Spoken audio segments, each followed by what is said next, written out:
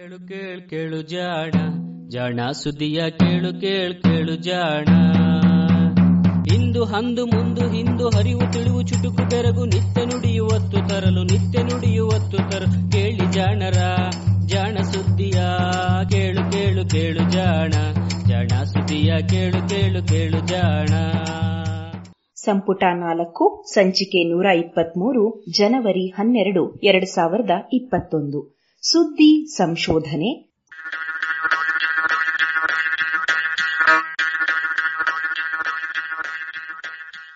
ನೆರವು ಪ್ರಗತಿ ಟ್ರಸ್ಟ್ ಕೋಲಾರ.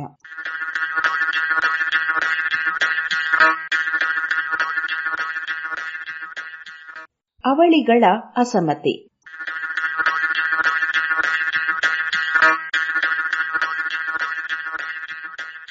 ಅವಳಿಗಳ ಬಗ್ಗೆ ಹೇಳಬೇಕಿಲ್ಲವಲ್ಲ. ನಮ್ಮ ಪುರಾಣ, ಪುಣ್ಯಕಥೆಗಳು, ಜಾನಪದ, ಸಿನಿಮಾಗಳಲ್ಲಿ ಅವಳಿಗಳ ಬಗ್ಗೆ 10 ಹಲವು ಕಥೆಗಳು ಬಂದಿವೆ.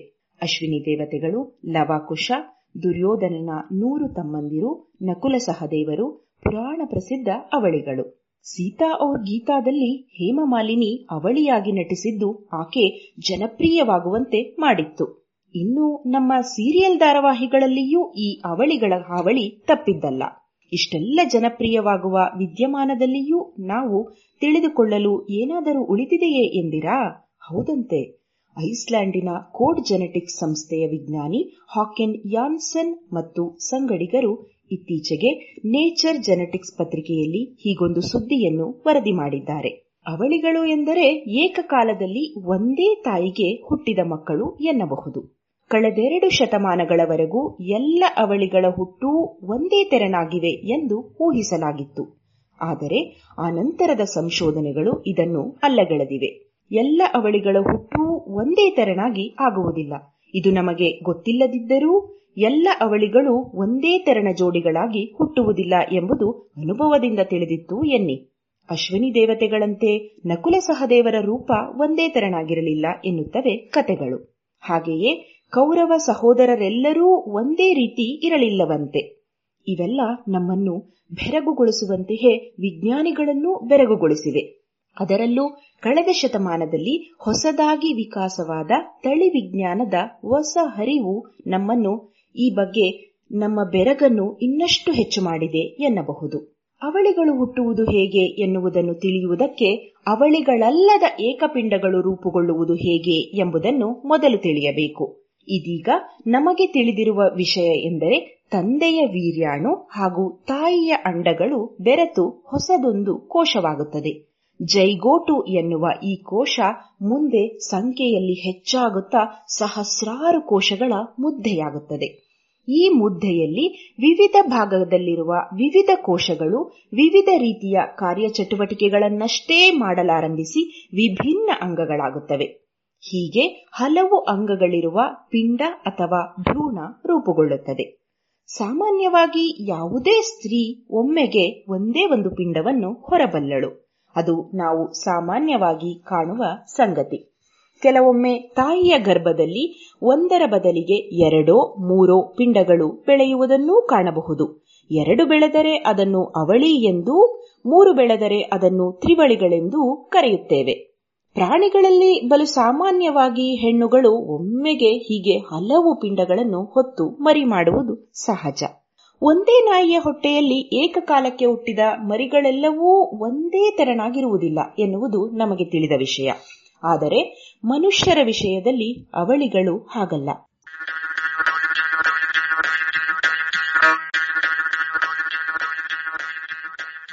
ಕೆಲವೊಮ್ಮೆ ಹುಟ್ಟಿದ ಅವಳಿ ಮಕ್ಕಳಲ್ಲಿ ಒಂದನ್ನು ಇನ್ನೊಂದರಿಂದ ಬೇರೆಯಾಗಿ ಗುರುತಿಸುವುದು ಅಸಾಧ್ಯ ಎನ್ನುವಷ್ಟು ಹೋಲಿಕೆ ಇರುತ್ತದೆ. ಈ ಸಾಮ್ಯವೇ ಬೆರಗಿಗೆ ಕಾರಣ. ಕೆಲವೊಮ್ಮೆ ಅವಳಿಗಳು ಹುಟ್ಟಿದರೂ ಅವುಗಳಲ್ಲಿ ಇಷ್ಟು ಸಾಮ್ಯವಿರುವುದಿಲ್ಲ. ಅಷ್ಟೇ ಯಾಕೆ, ಒಮ್ಮೊಮ್ಮೆ ಒಂದು ಗಂಡು ಒಂದು ಹೆಣ್ಣು ಒಟ್ಟಿಗೆ ಅವಳಿಗಳಾಗಿ ಜನಿಸುವುದುಂಟು. ಇದೇಕೆ ಹೀಗೆ? ಕೆಲವು ಅವಳಿಗಳು ಒಂದೇ ತೆರನಾಗಿರುತ್ತವಲ್ಲ, ಇನ್ನು ಕೆಲವರಲ್ಲಿ ಇಷ್ಟೊಂದು ವ್ಯತ್ಯಾಸವಿರುತ್ತದಲ್ಲ ಎನ್ನುವ ಕೌತುಕ ಹಿಂದೆ ನಮಗೆಲ್ಲರಿಗೂ ಇತ್ತು. ಆದರೆ ಈಗ ವಿಜ್ಞಾನ ಇದನ್ನು ವಿವರಿಸಿದೆ. ಸಾವಿರಾರು ಕೋಶಗಳಾಗಿ ಬೆಳೆಯುವ ಮುನ್ನ ಒಂದು ಹಂತದಲ್ಲಿ ಜೈಗೋಟೇನಾದರೂ ಮುದ್ದೆಯಾಗಿ ಉಳಿಯದೆ 2 ಮುದ್ದೆಯಾಗಿ ಬಿಟ್ಟರೆ ಆ 2 ಕೋಶಗಳು ಅವಳಿಗಳಾಗಿ ಬೆಳೆಯಬಹುದು. ಆಗ ಅವು ತದ್ರೂಪಿ ಅವಳಿಗಳಾಗುತ್ತವೆ. ಇನ್ನು ಕೆಲವೊಮ್ಮೆ ಅಪರೂಪಕ್ಕೆ ತಾಯಿಯ ಗರ್ಭದಲ್ಲಿ 2 ಅಂಡಗಳ ಜೊತೆಗೆ 2 ವೀರ್ಯಾಣುಗಳು ಬೆರೆತು ಒಮ್ಮೆಲೆ 2 ಜೈಗೋಟು ರೂಪುಗೊಳ್ಳಬಹುದು.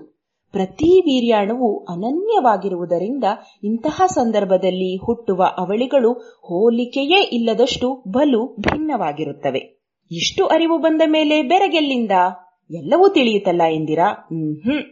ವಿಜ್ಞಾನ ಹೀಗೆ ಒಂದು ಪ್ರಶ್ನೆಯ ಉತ್ತರದಿಂದ ತೃಪ್ತವಾಗುವುದಿದ್ದರೆ ಅರಿವು ಇಷ್ಟು ಬೆಳೆಯುತ್ತಿರಲಿಲ್ಲ. ಪ್ರತಿಯೊಂದು ಪ್ರಶ್ನೆಯ ಉತ್ತರವೂ ಹೊಸದೊಂದು ಪ್ರಶ್ನೆಗೆ ಮೂಲವಾಗುತ್ತದೆ. ಹಾಗೆಯೇ ಈ ತದ್ರೂಪಿ ಅವಳಿಗಳ ಅಸಾಮಾನ್ಯ ಸಾಮ್ಯ ರೂಪದಲ್ಲಿ ಯಾರಲ್ಲೂ ಇಲ್ಲದಷ್ಟು ಹೋಲಿಕೆ ಬೆರಗುಗೊಳಿಸಿತ್ತು. ಅಂದರೆ ಈ ಅವಳಿಗಳಲ್ಲಿ ಇರುವ ಎಲ್ಲ ತಳಿಗುಣಗಳೂ ಒಂದೇ ತೆರನಾಗಿರುತ್ತವೆಯೋ? ಅವಳಿಗಳು ಬೆಳೆಯುವಾಗ ಇಬ್ಬರಲ್ಲೂ ಒಂದೇ ತೆರನಾದ ಗುಣಗಳು, ಸ್ವಭಾವ ಕಾಣಿಸಿಕೊಳ್ಳುವವೋ? ಇಬ್ಬರೂ ಒಂದೇ ತೆರನಾಗಿ ಬೆಳೆಯುವರೋ, ಕಲಿಯುವರೋ? ಹೀಗೆ ಸಾಲು ಸಾಲು ಪ್ರಶ್ನೆಗಳು ಉದಿಸಿ ಕೊನೆಗೆ ಇಬ್ಬರ ಸಾವು ಕೂಡ ಒಂದೇ ತೆರನಾಗಿ ಆಗುವುದು ಎನ್ನುವ ಮಟ್ಟಿಗೆ ಕುತೂಹಲವಾಗಿತ್ತು. ಈ ಎಲ್ಲ ಪ್ರಶ್ನೆಗಳನ್ನು ಉತ್ತರಿಸಲು ಹಲವು ಸಂಶೋಧನೆಗಳು ನಡೆದಿವೆ. ತದ್ರೂಪಿ ಅವಳಿಗಳ ಅಧ್ಯಯನ ಹಲವು ಮಗ್ಗುಲುಗಳಿಂದ ಜೀವವಿಜ್ಞಾನಿಗಳ ಆಸಕ್ತಿಗೆ ಕಾರಣವಾಗಿದೆ. ಇವುಗಳಲ್ಲಿ ಮೊದಲನೆಯದು, ನಮ್ಮ ಬೆಳವಣಿಗೆಯನ್ನು ಅನುವಂಶೀಯ ಗುಣಗಳು ಹೆಚ್ಚು ಪ್ರಭಾವಿಸುತ್ತವೆಯೋ ಅಥವಾ ಪರಿಸರವೋ ಎಂಬುದು.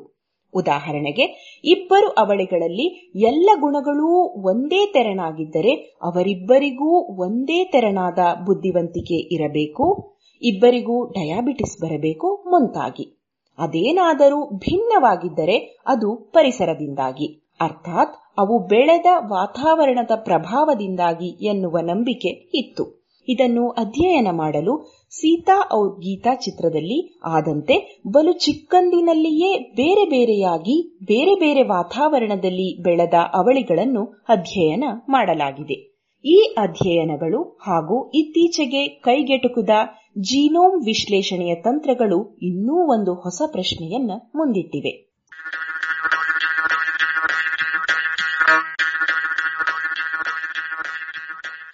ತದ್ರೂಪಿ ಅವಳಿಗಳಲ್ಲಿ ಒಮ್ಮೊಮ್ಮೆ ಕಾಣುವ ಸ್ವಭಾವ ಹಾಗೂ ಬೆಳವಣಿಗೆಯ ವ್ಯತ್ಯಾಸಗಳು ಅವು ಬೆಳೆಯುತ್ತಿರುವ ಪರಿಸರದ ಪ್ರಭಾವದಿಂದಾಗಿ ಅವುಗಳ ಅನುವಂಶೀಯ ಗುಣದಲ್ಲುಂಟಾಗುವ ಬದಲಾವಣೆಗಳಿಂದ ಇರಬಹುದೋ?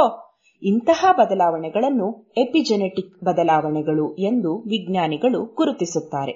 ಅರ್ಥಾತ್ ಇವು ವಂಶ ಪಾರಂಪರ್ಯವಾಗಿ ಬಂದವಲ್ಲ ಎಂದು ಅರ್ಥ. ಇಂತಹ ಬದಲಾವಣೆಗಳು ಅವಳಿಗಳಲ್ಲಿ ಇರಬಹುದೋ?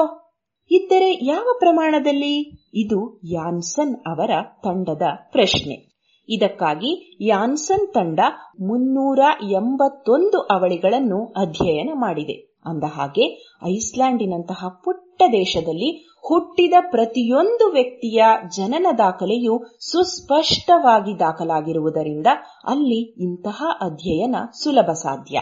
ಏಕೆಂದರೆ ಪ್ರತಿಯೊಂದು ಮಗುವೂ ಹುಟ್ಟಿದ ಕೂಡಲೇ ನಾಮಕರಣವಾಗುವ ಸಂದರ್ಭದಲ್ಲಿ ಹೆಸರನ್ನು, ಅದರ ಜನ್ಮ ವಿವರಗಳನ್ನು ಅಲ್ಲಿನ ಚರ್ಚುಗಳಲ್ಲಿ ದಾಖಲಿಸಿ ಇಡುತ್ತಾರೆ.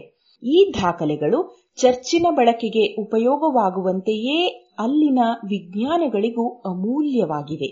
ಯಾನ್ಸನ್ ತಂಡ ಹೀಗೆ ಗುರುತಿಸಿದ 381 ಅವಳಿಗಳು ಹಾಗೂ ಅವರ ಮಕ್ಕಳು, ತಂದೆ ತಾಯಂದಿರು, ಅಣ್ಣ ತಮ್ಮಂದಿರು, ಅಕ್ಕ ತಂಗಿಯರೆಲ್ಲರ ಜೀನೋಮ್ ಅನ್ನು ವಿಶ್ಲೇಷಿಸಿತು.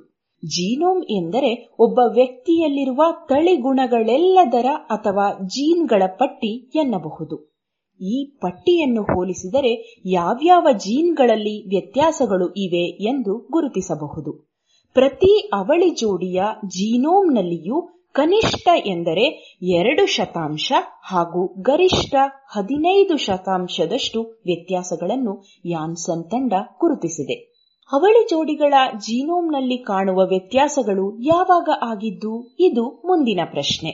ಅವಳಿ ಜೋಡಿಗಳಲ್ಲಿನ ಪ್ರತಿಯೊಬ್ಬ ವ್ಯಕ್ತಿಯೂ ಅದೇ ಜೈಗೋಟಿನಿಂದ ಹುಟ್ಟಿರುವುದರಿಂದ ಇಬ್ಬರ ಜೀನೋಮಿನಲ್ಲಿಯೂ ಇರುವ ವ್ಯತ್ಯಾಸಗಳು ಅಪ್ಪ ಅಮ್ಮನಲ್ಲಿ ಇರಲಾರವು. ಹಾಗೆಯೇ ಅಕ್ಕ ಅಣ್ಣ ತಮ್ಮ ತಂಗಿಯರಲ್ಲಿಯೂ ಕಾಣಬಾರದು. ಇದು ತರ್ಕ.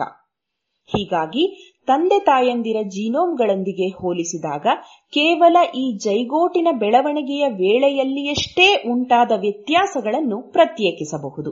ಅಷ್ಟೇ ಅಲ್ಲ, ಅವಳಿಗಳ ಮಕ್ಕಳ ಜೀನೋಮಿನಲ್ಲಿರುವ ವ್ಯತ್ಯಾಸಗಳೊಂದಿಗೆ ಹೋಲಿಸಿದರೆ ಅನುವಂಶೀಯವಾಗಿ ದಾಟಬಹುದಾದ ವ್ಯತ್ಯಾಸಗಳು ಹಾಗೂ ಕೇವಲ ಆ ಅವಳಿ ವ್ಯಕ್ತಿಯಲ್ಲಷ್ಟೇ ಉಳಿದು ಮರೆಯಾಗಿ ಬಿಡುವ ವ್ಯತ್ಯಾಸಗಳನ್ನೂ ಗುರುತಿಸಬಹುದು. ಹೀಗೆ ಜೀನೋಮ್ ಅಧ್ಯಯನದಿಂದ ಕಂಡುಬಂದಿದ್ದು, ಜೈಗೋಟಿನ ಬೆಳವಣಿಗೆಯ ವೇಳೆಯಲ್ಲಿ ಅವಳಿಗಳಲ್ಲಿ ಏನಿಲ್ಲವೆಂದರೂ 2 ರಿಂದ 3 ಜೀನ್ಗಳಲ್ಲಿ ವ್ಯತ್ಯಾಸಗಳು ಉಂಟಾಗಿರುತ್ತವೆ. ಈ ವ್ಯತ್ಯಾಸಗಳಲ್ಲಿ 15% ಜೈಗೋಟು ಬೆಳವಣಿಗೆಯಲ್ಲಿ ತುಸು ತಡವಾಗಿ ಉಂಟಾಗುತ್ತವೆ. ಹೀಗಾಗಿ ಇವು ಕೇವಲ ಆ ವ್ಯಕ್ತಿಯಲ್ಲಿಯಷ್ಟೇ ಕಾಣಿಸುವಂತವು, ಅಲ್ಲದೆ ಅವರ ಮಕ್ಕಳಲ್ಲಿ ಇವು ಕಾಣಿಸಿಕೊಳ್ಳವು.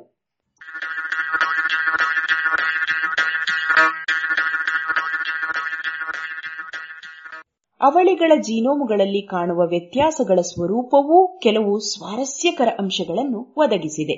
ಅವಳಿ ಜೋಡಿಯಲ್ಲಿ ಕಾಣಿಸಿಕೊಳ್ಳುವ ವ್ಯತ್ಯಾಸಗಳ ಸಂಖ್ಯೆ ಇಬ್ಬರಲ್ಲಿಯೂ ಕಾಣಿಸಿಕೊಳ್ಳುವುದಕ್ಕಿಂತಲೂ ಹೆಚ್ಚು. ಇವು ಅವುಗಳ ಬೆಳವಣಿಗೆಯ ಕಾಲದಲ್ಲಿ ಬಲು ಮುನ್ನವೇ, ಅಂದರೆ ಗರ್ಭವತಿಯಾದ 1-2 ವಾರಗಳಲ್ಲಿ ಉಂಟಾಗಿರಬೇಕು ಎಂದು ಸೂಚಿಸುತ್ತದೆ. ಉಳಿದವೆಲ್ಲವೂ ಅನಂತರ ಘಟಿಸಿದಂತಹವು. ಹೀಗೆಯೇ ಅವುಗಳಲ್ಲಿ ಆರಂಭದಲ್ಲಿ ಆಗುವಂತವು ಮೆಥಿಲೇಷನ್ ಎನ್ನುವ ಕ್ರಿಯೆ ದೋಷಪೂರ್ಣವಾಗಿದ್ದರಿಂದ ಉಂಟಾಗಿದ್ದು, ಆನಂತರದವುಗಳಿಗೆ ಕಾರಣ ಬೇರೊಂದು ರಾಸಾಯನ ಕ್ರಿಯೆ ಎಂದು ಇವರು ತರ್ಕಿಸಿದ್ದಾರೆ. ಒಟ್ಟಾರೆ ಅವಳಿಗಳು ಜೋಡಿ ತದ್ರೂಪಿಗಳಲ್ಲ, ಆಂತರಿಕವಾಗಿಯೂ ಸಾಕಷ್ಟು ವ್ಯತ್ಯಾಸಗಳಿರಬಹುದು. ಬೆಳವಣಿಗೆಯ ಹಂತದಲ್ಲಿ ಆಗುವ ಈ ವ್ಯತ್ಯಾಸಗಳು ಜೀವಕೋಶಗಳು 1-2 ಬೆಳೆಯುವ ಕ್ರಿಯೆಯ ಸಹಜ ಫಲ. ಇವುಗಳಲ್ಲಿ ಕೆಲವು ಆನಂತರದ ದಿನಗಳಲ್ಲಿ ಅವಳಿಗಳಲ್ಲಿ ಒಬ್ಬರಿನ್ನೊಬ್ಬರಲ್ಲಿ ಕಾಣುವ ಅಲ್ಪ ಸ್ವಲ್ಪ ವ್ಯತ್ಯಾಸಕ್ಕೆ ಕಾರಣ ಎಂದು ಯಾನ್ಸನ್ ತಂಡ ವರದಿ ಮಾಡಿದೆ.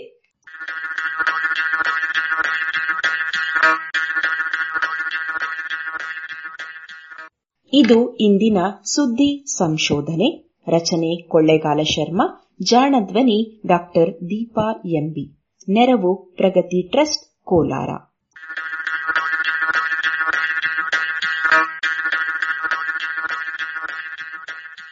ನೆರವು ಪ್ರಗತಿ ಟ್ರಸ್ಟ್ ಕೋಲಾರ.